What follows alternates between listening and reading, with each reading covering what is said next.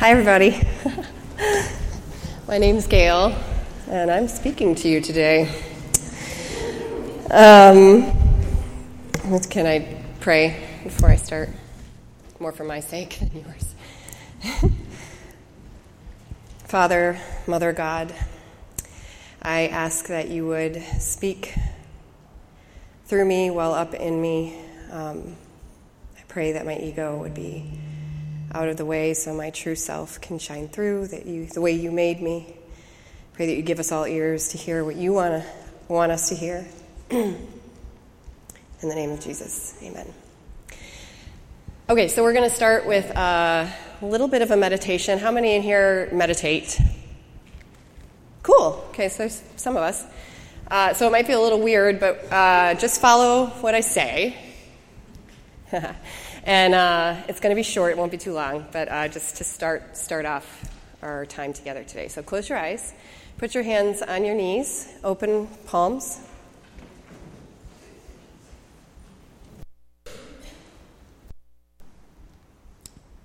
Just let your breath be normal. Notice it. Notice the sensations around you. Notice your body pressing into the chair beneath you, the sounds around you.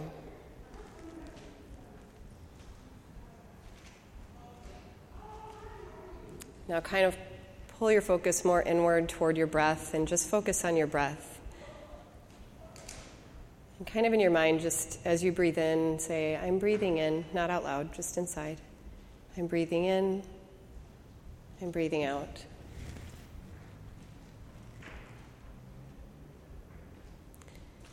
The fruits of the Holy Spirit are love, joy, peace, patience, kindness, goodness, faithfulness, self-control.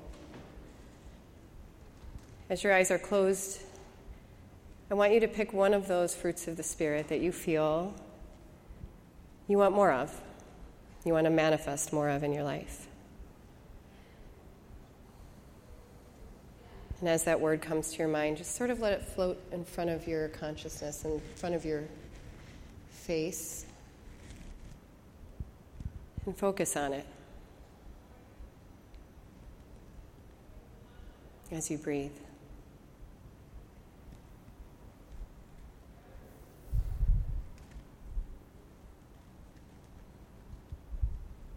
And I want you, as you breathe in Spirit, breathe out that fruit of the Spirit. Spirit, love. Spirit, joy.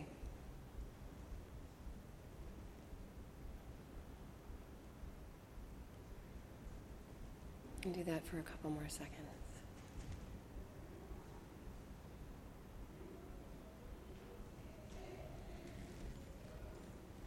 Bring your attention back to your breath.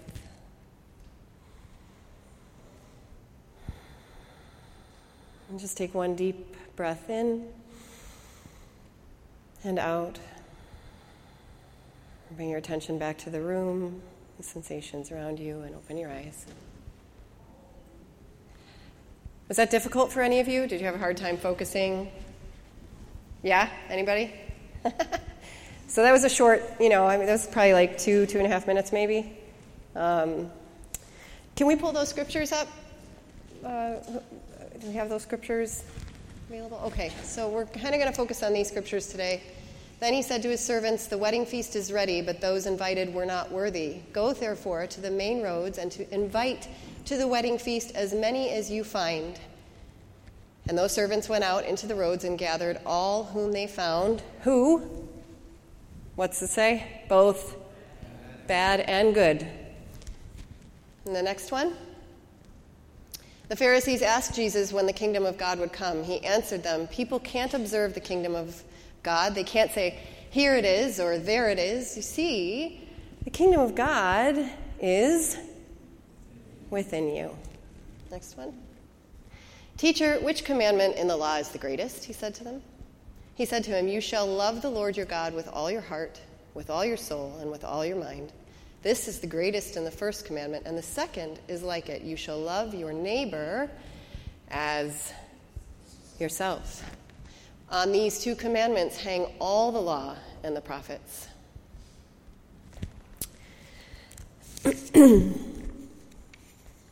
As I share today, I really want you guys to keep in mind that this is like just a way that God has been breaking out of the boxes that I've built for him in my life today. I imagine that through the rest of my life, he'll continue to break out of all the boxes that I keep trying to build around him.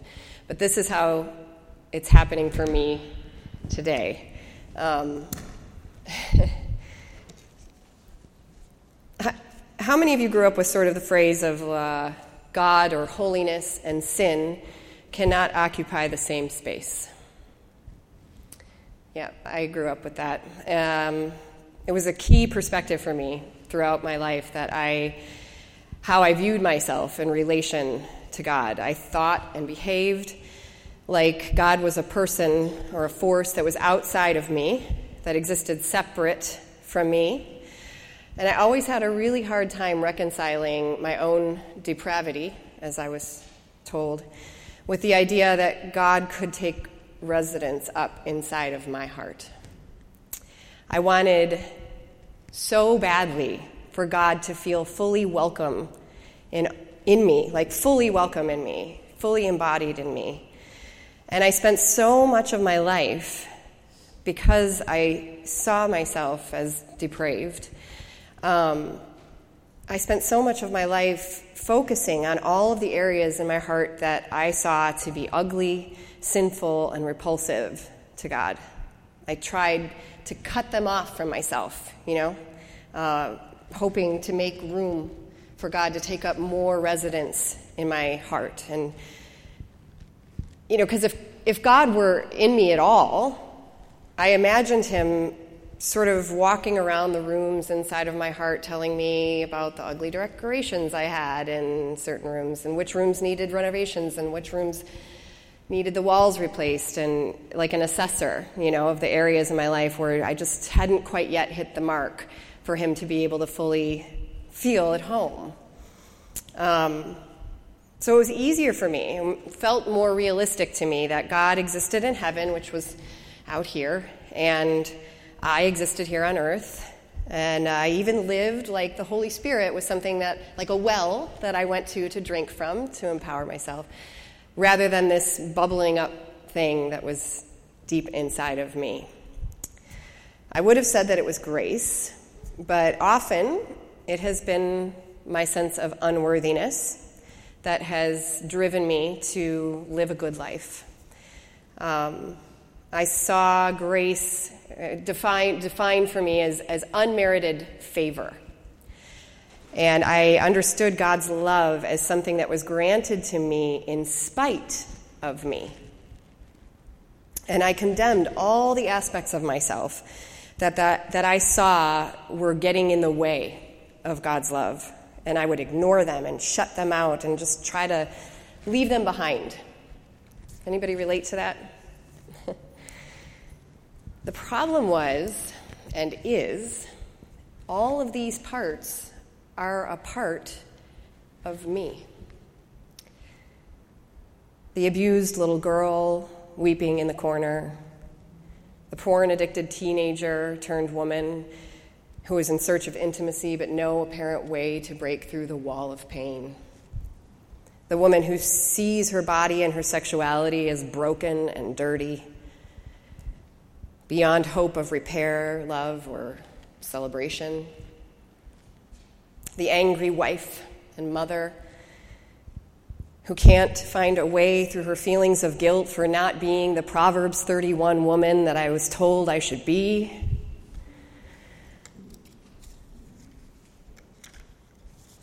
The codependent woman who has no idea how to be alone. The judgmental fundamentalist who thinks that she's got God all figured out, and why can't everybody see it the way she does already? All of these pieces of myself and so many others are pieces that I had no interest in inviting to the whole of who I am. I had no interest in having compassion for them. I judged them. I wanted them gone. I even saw some of them like demons that needed to be exorcised, and actually went through exorcisms to get rid of them. Inviting them to the table wasn't even close to something that I would have considered. It wouldn't have made any sense to me. And then we moved from Chicago to Los Angeles about 1.5 years ago. That decision was catalyzed by an invitation to join friends in their decision to relocate out here and maybe start a church. We felt an unmistakable, I would even say, divine pull to this strange and wondrous land. And once we made the move, we started to see all kinds of things fall into place that confirmed that we made the right decision. A place to stay while we got our feet on the ground, a job that was provided through a friend at a church we were attending at the time, a house that went up for rent that was exactly what we needed for our family, and a school for the kids that helped them to transition into living life out here. All of these things served as tethers to help me stay put, because the pain of the grief of leaving all that I knew, all that I thought, all the ways that I had clung to felt like too much to bear. And when the possibility of the church plant fell apart, I was left going, why the hell are we here then? And those tethers, those evidences helped me to know that God was somehow working, even though I couldn't see how, because inside I felt like I was totally falling apart. And one of those pieces of evidence happened to me when I was attending a college reunion of sorts last year, and I reconnected with a friend and a roommate that I had in college 20-some years ago. And I shared with her about how we felt led to move out here, and she shared with me about some of her life, and I ended up finding out that she was a therapist. Now, I've been through lots and lots of therapy in my life. I love it. But the way that she worked seemed different to me, weird even, and I couldn't shake it after I met with her. I was like, something about the way that she talked about how she does her work that makes me think it's something I should do. Couldn't shake it, so I made the call, and I found myself at my first appointment.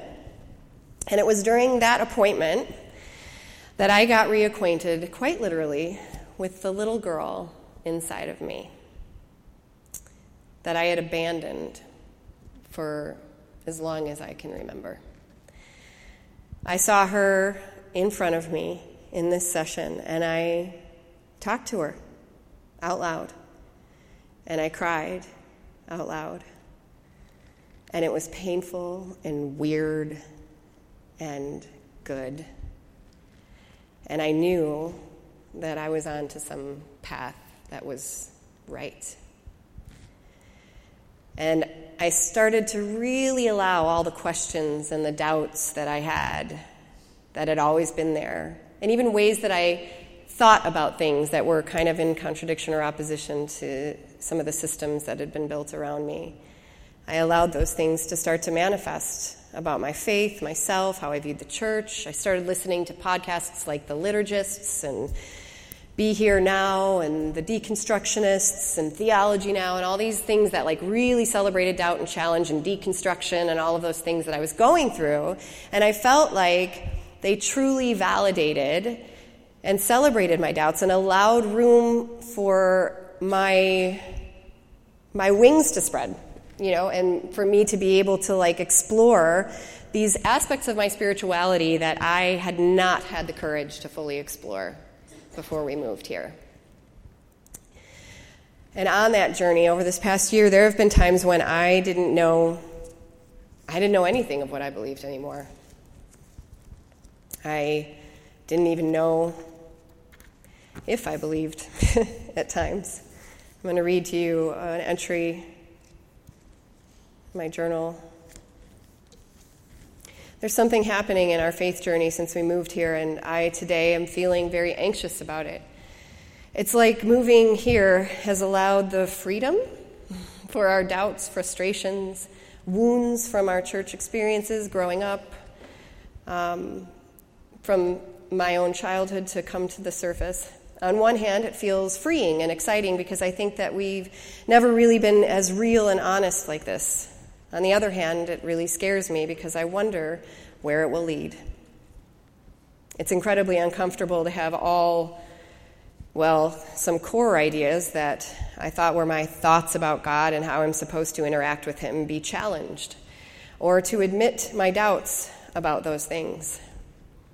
To have the answer is all I've ever wanted my whole life. To know it so that I might be healed, truth be told. Have I ever wanted the truth simply to share the truth? But what time I have wasted looking outward, trying so hard to find the answer and the fix. How much I've scorned the journey and missed the treasures along the way. Feed my sheep. But I'm so far right now from the mountaintop experience, Lord. I feel like I'm next to the fire while you suffer, being asked if I know you, and I'm not sure today what to say. I say, I thought I knew you. I knew you once. I'm learning to know you. I thought I did. And then I followed you out here. And now where have you gone? Who have you become? You look different in this light. I never noticed the angle of your nose before. I missed that shade of gray in your robes. And in this light, I can hardly see your face. But I know you're speaking to me. It's unmistakable that you're speaking to me. In me. Something is changing inside of me. I am between the old and the new, with the vulnerable, empty space of transition under my feet, feeling like any moment I'll fall, not knowing when the new will peek out from the crust of the earth. The hardest thing in all the world is to say, I don't know. But that's the truth. I don't know. I stayed in the pain and the tension of that. I let the doubts drive me to the innermost parts of myself that I had judged and rejected for so long. I began to listen to people like Richard Rohr. Guys, Richard Rohr is awesome. Who, coupled with my therapist's guidance, he helped me to understand the importance of embracing the paradoxes of life and spirituality, particularly those that I found inside of myself. He encouraged me to keep going inward, to keep pursuing the non-dual mind of Christ so I could truly and healthily process my deep questions. I began pursuing practices like meditation and contemplative prayer that helped me to see clearer the pieces of myself that I had rejected for so long. Aspects of myself that I realized didn't need to be cut off or to die, but to be invited to the table. To be given attention, love, compassion, and tenderness. I began to look inside and see God right inside of me. He had been there all along. Richard Rohr says, in a silent posture of self-emptying, we let go of habitual thoughts and sensations and connect with an inner witness, God's presence within, that gazes back at ourselves and out at reality with an abiding love. Contemplation is learning how to offer a long, loving look at the real, capital R. St. Teresa of Avila says, for the most part, all our trials and disturbances come from our not understanding ourselves. The wedding feast is ready. Go to the main roads and invite to the wedding feast as many as you find, both bad and good. If you look further in that story, you find that the host discovers an imposter who isn't dressed appropriately for the wedding, and he throws him out. I think that that's what we do when we don't integrate ourselves, the good and the bad, inside of us, when we put on airs, looking ever outward to avoid the pain that's going on inside of us. We pretend who we are, because we don't know who we are. And our experience then becomes very much one of being on the outside of the kingdom. Because if the kingdom of heaven is in you, and if you aren't willing to go inside, you'll miss the experience of it. I am coming to believe very much that if we reject ourselves in any way, we reject Jesus himself. The least of these begins with the least in us. Richard Rohr says, if God can receive me, who am I to not receive myself, warts and all? And if we look at those Matthew 22 verses about loving our neighbor as ourselves, how can we possibly expect to love our neighbor if we don't love ourselves, all of ourselves? Whole people create whole people. Divided people heal nobody, but they only scatter because they are scattered and unwhole themselves. Richard Rohr. But it's not an easy thing to do. I entertained this idea of journeying inward and inviting all aspects of myself to the table, and I was met with a massive amount of fear. I thought that if I did this, the rage and the pain and the anger and the doubt and the sin would all completely take over if they were given a voice. And I would be totally lost. And in some ways, it did get worse before it got better. It's kind of the nature of going through the darkness, right? Much of the past year has been a dark night of the soul for me. Doing this work made me realize how much of what I thought was loving people was really just a way for me to feel better about myself.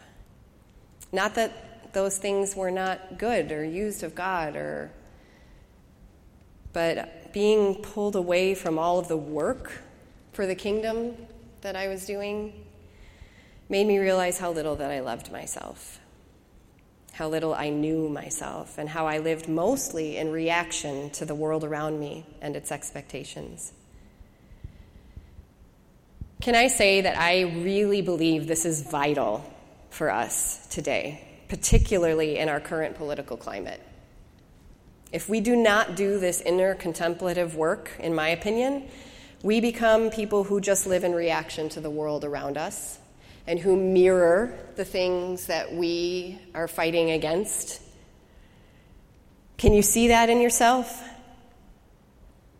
It's easier for us to live lives that stand over and above everybody else rather than living in love. But if we start by going inward, finding the kingdom of heaven within, understanding that God lives here and always has, we can go outward then and see God in everything and in everyone. Everyone. When we live in opposition to ourselves and to others, we circle the wagons around the externals and the non-essentials, and the first thing to go is anything interior or as subversive as your own ego, as is contemplation. That's what Richard Rohr says. Of course, this is precisely what is essential for true transformation. This work, guys, is transforming me, and I have so far to go, but it's working. I have more compassion and love on myself, and I listen to what is behind those pieces of myself, what they really need. I'm finding the ability to listen to and love others better. I can see deeper inside of those around me, to understand that God resides in everyone I look at. I'm better able to hold the good and the bad in tension, knowing that somehow all of it belongs. I'm able to see more of my true self by going through the pain of all my smaller selves. It's also transforming how I see many of the scriptures where Jesus talks about the kingdom of heaven. The woman searching for her lost coin, the shepherd for the lost sheep, the yeast hidden within the dough. If the kingdom of heaven truly begins with us, eternity planted in our hearts,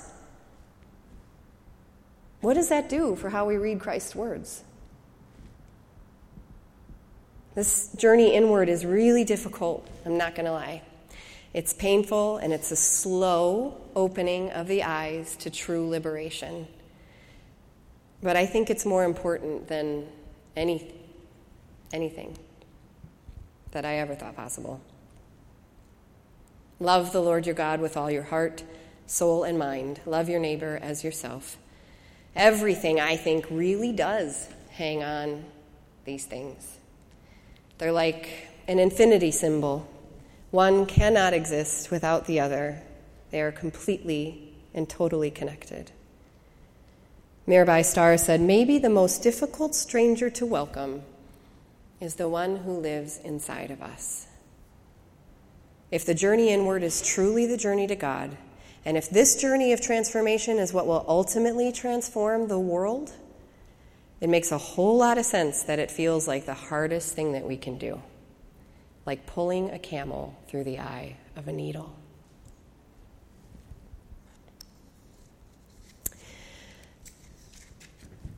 I want to end with another meditation.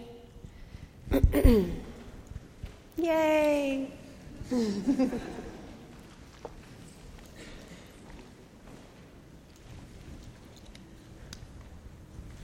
This one's we did a little bit of the somatic, but this one's a little bit more visualization. I want you to think about that word that you brought to mind earlier, that one of those fruits of the Spirit that you brought to mind. Okay. Close your eyes.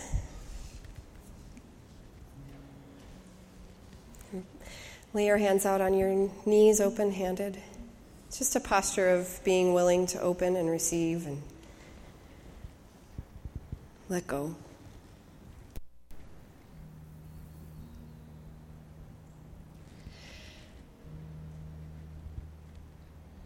Just tune into your breath.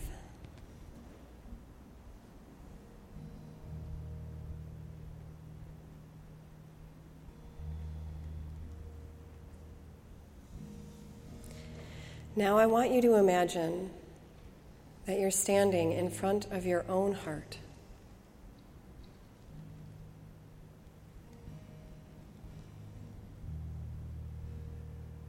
And your heart has a door.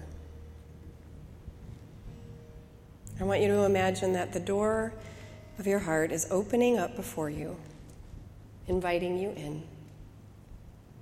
And I want you to walk in.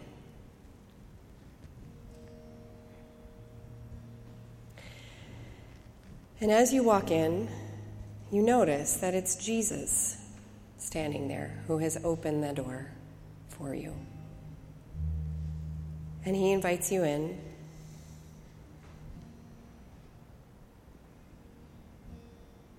And he points to a table in the room. And sitting at that table are aspects of you, pieces of you. The parts of you that you and others have rejected, have tried to shut down. The parts of you that maybe bring you shame, that have hurt or judged others or yourself. The parts you're trying to leave behind. And then Jesus sits down at the table with them and invites you to sit there as well. Can you sit there? Is it hard to sit down with them?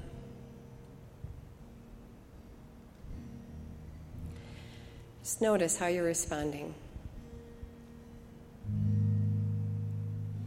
Now I want you to just pick one of those aspects. Maybe there's only one. Pick one of those aspects that you feel drawn to. And I want you to put that aspect of yourself in front of you.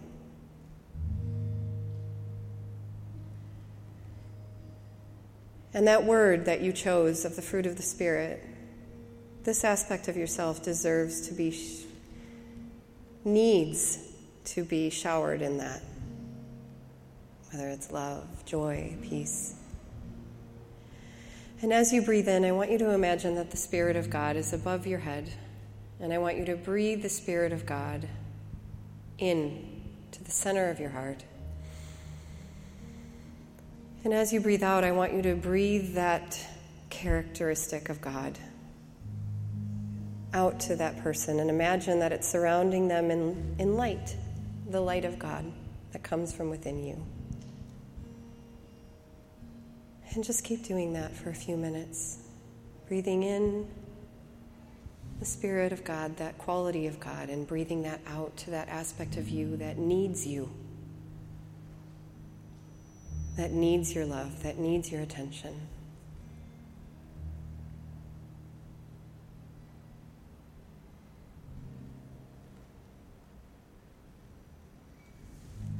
Welcome this stranger inside of you.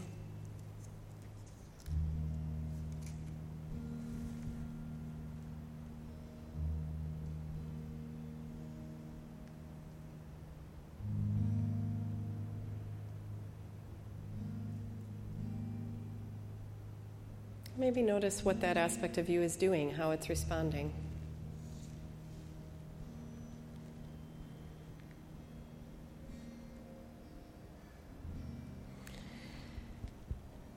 Now bring yourself back to your breath and the room. Open your eyes.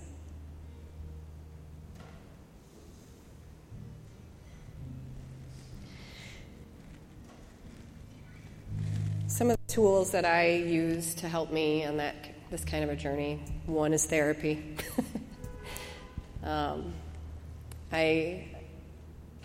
I do contemplative prayer, which is kind of what we did at the beginning. You're praying on a word that makes you think of God, meditating on a word like that.